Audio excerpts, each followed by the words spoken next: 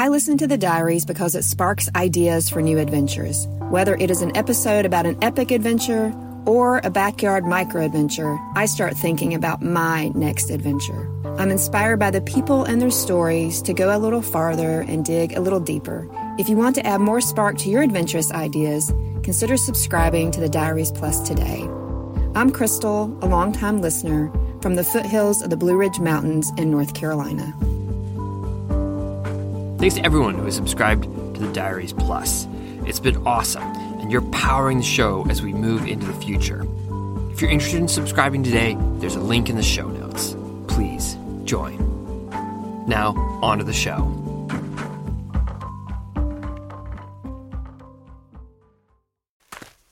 Darren and I hiked up the steep, talused flank of Mount Humphreys. Within a few hours, we reached the snow-covered summit, the highest point in Arizona, at 12,600 feet. The view was clear that day. We could see almost every place we'd hiked together in the Southwest over the past 2 years. To the east lay Buckskin Gulch, Mount Taylor to the southwest, Escalante Route in Grand Canyon, and the Verde Valley to the south. The previous week we had camped there, watching the mysterious ascent and descent of green-striped aurora borealis rays. I had never seen them before, their electric curtains rising and falling in the theater of night. I felt that something important was happening. Seeing the northern lights from Arizona is rare. I just didn't know what that something was.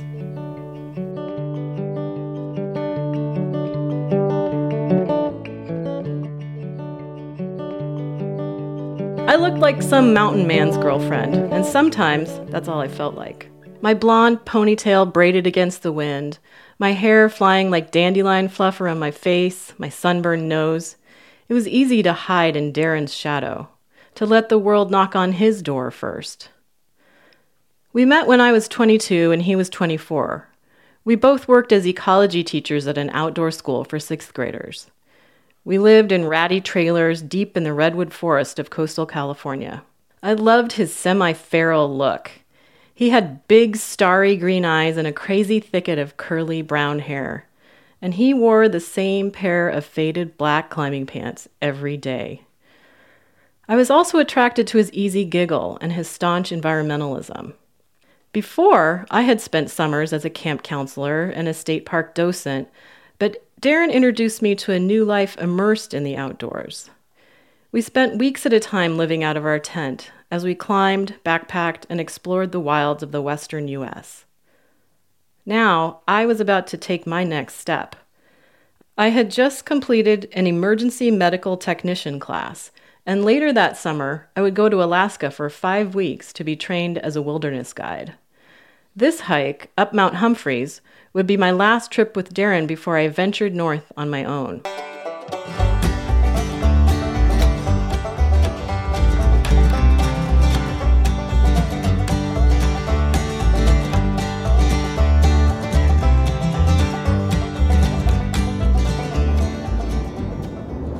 On the summit, we spotted several other hikers, including one man talking into a radio. I noticed him and wondered why a person would struggle all the way up there, only to talk to someone far away. These were the days before cell phones. We continued on and peered into Humphreys crater. Below, in the basin's shaded snow and rock expanse, I saw people tugging at someone on the ground. Giant inner tubes lay like huge black donuts around them. I realized someone was hurt, but made no move toward them. I didn't want to. But Darren nodded at me, and we glissaded down the slushy snow to the group. They all appeared to be in their mid to late teens, and they all had crew cuts. The tallest of them told us in a southern accent that they worked at a Baptist summer camp, and they were sledding on their day off. Their buddy Mark had crashed into the rocks. They were trying to get him off the snow.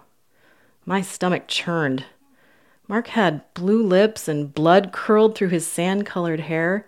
He was conscious, but his blue eyes looked dull and sleepy. His body was limp. His clothes were soaked through from the wet snow. The tall guy approached Darren and introduced himself as Bert. I was mute.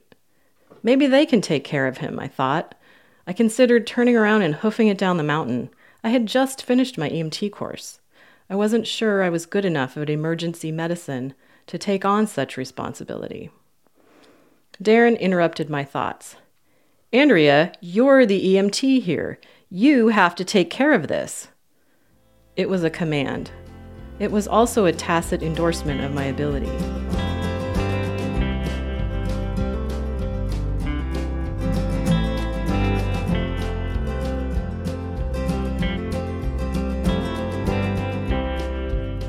I was used to Darren pushing me. All those places we had hiked together, in Buckskin Gulch, he had urged me through a long slot canyon of chest-deep, sludgy water as dead ravens floated past. Darren hadn't minded. It only reached his waist. One blistering hot afternoon in the Grand Canyon, Darren persuaded me to traverse a riverside cliff to the next beach. He didn't have any trouble. I slipped into the icy river. And on Mount Taylor, he convinced me to hike across snowfields without an ice axe. I cracked my knees against rocks after sliding down an ice field, and not for the first time, I ended up bloodied, sobbing, and cursing him. But this time, he was right. The crew cuts swarmed around their buddy, drawling protectively, but not doing much else. Darren looked at me expectantly. I felt something move inside me. I turned to face the first task, to convince a dozen teenage boys to remove all of Mark's sopping wet clothing and begin warming him with their own bodies. Okay, you guys, my voice cracked. I pulled my jacket around me for courage as much as warmth as I called instructions over the roar of the wind. Soon, Mark was stripped and in dry clothes, his friends huddled, rewarming him. He wasn't bleeding much, but when I touched his neck and spine, he winced, trying not to cry out. Possible head injury, possible neck injury, blue lips. We've got to get him out of here, I thought. It was getting dark and cold. Then I remembered the guy with the radio. Maybe he could help. I asked Darren if he would go look for him, and he jogged off up the mountain. When they returned, the man with the radio already had the sheriff on the line. The dispatcher told us the rescue crew should be there in 3 or 4 hours. My stomach clenched. I held my breath. I was pretty sure Mark needed to get out of there sooner, but what were the consequences if I called for a helicopter and he didn't need it? I went with my gut and said, we needed an air evac. Okay, if you really think you need one, I'll call a helicopter. Stand by for further information, Mount Humphreys. That was me, Mount Humphreys. I hoped I was doing the right thing. The helicopter medic came on the radio. I told him Mark's condition. Pulse 120, respiration 15, possible head injury, possible spine injury, patient is semi-alert and oriented, pupils are reactive to light, slight cyanosis around mouth, spine painful to touch, bleeding from head, treating for shock and trying to keep him immobile. Over, I said, trying not to forget what I'd learned in my EMT class. I don't know who you are, Mount Humphreys, he said, but you're doing a great job. I smiled a little, relieved. We battened down everything except some red rain pants, which became the windsock. Then we all lay prone on the gravel and waited. As the helicopter landed, I saw a man in the doorway beckoning me. He shook my hand, brought out a gurney, and we belted Mark into it. We carried him to the helicopter and secured him inside. Then it lifted off. We all stood for a moment, stunned. I had stupidly assumed Darren and I would ride in the helicopter too. With no other option, we started hiking. The crew cuts barreled straight downhill, cutting switchbacks to get down to the hospital quickly. Darren and I didn't have headlamps, so we took the trail to be more sure of our footing in the darkness. I trotted wordlessly, listening to the percussion of my breath. Soon, I watched the boulders and aspen trees duplicate every time my feet hit the ground.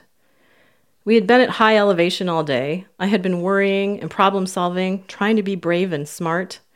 Now, dehydration and altitude sickness set in, and my body started to fail. When we reached Darren's car, I had double vision. I hunched over and vomited. Back at his house, my head hurt so badly that I couldn't drink or eat anything, so I lay alone in the dark with a wet towel over my eyes, replaying in my mind what had happened on the mountain, wondering what was happening to me. I had become another victim of the accident, the primary thing I learned not to do in my basic first aid class. I felt stupid and scared. How long would the effects of dehydration and altitude sickness last? Would I be able to go on my Alaska trip? I was supposed to leave in a couple days. Darren ducked his head into the dark room a few times to check on me, but I was alone with my fear until he came to bed hours later.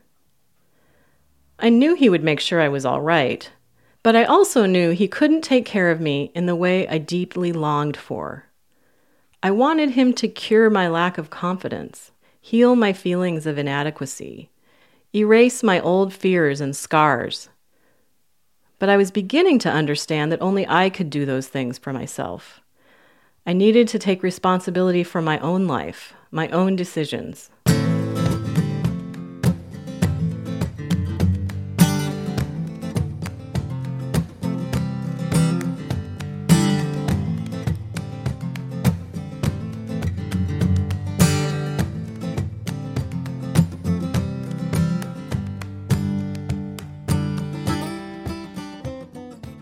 I awoke the next morning feeling severely hungover, headachy and brain-addled, but with normal vision.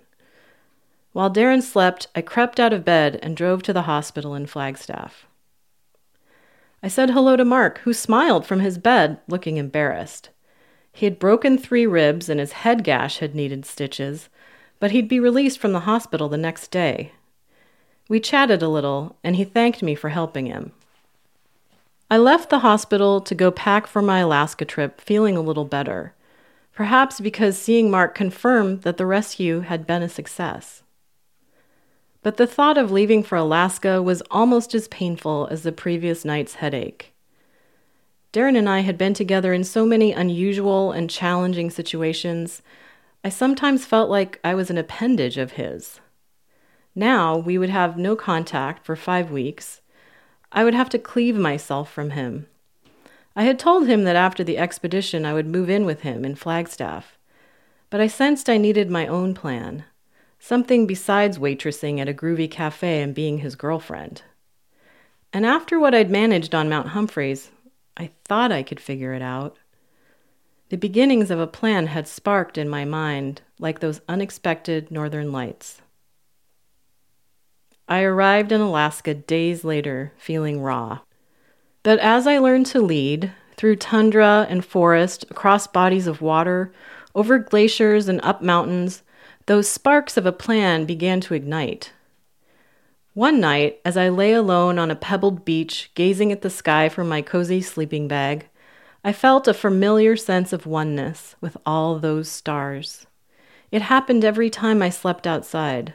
I telescoped between feeling minute and alone and feeling utterly connected to all of it. I wanted to share those feelings of wonder and power. I wanted to introduce other women to the backcountry without the fear and self-doubt I'd endured while traveling through the wilderness before.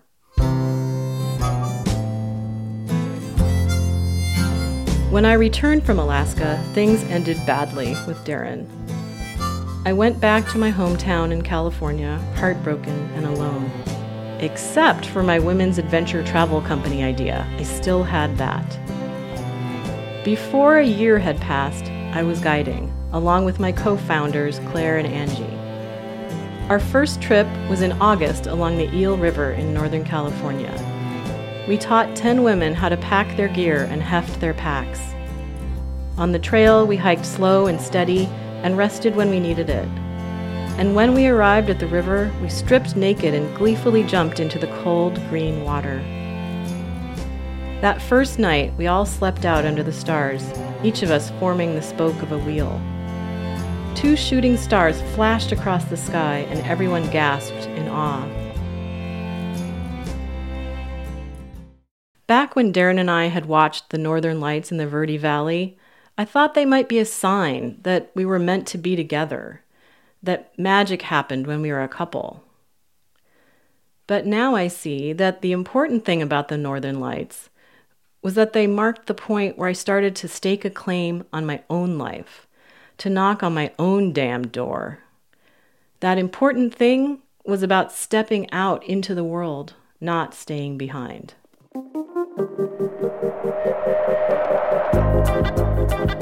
I'm Andrea Ross, and this is my short.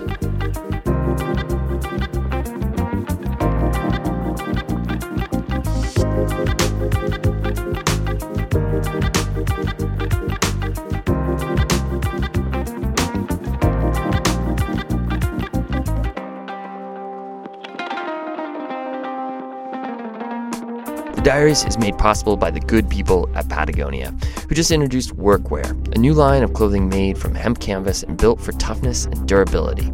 Learn more at patagonia.com/workwear. Additional support comes from Kuat Racks, a motley crew of dreamers and schemers determined to bring you sharp design, quality products, and awesome customer service. Check out their lineup of good-looking, easy-to-use roof racks and hitch racks at kuatracks.com.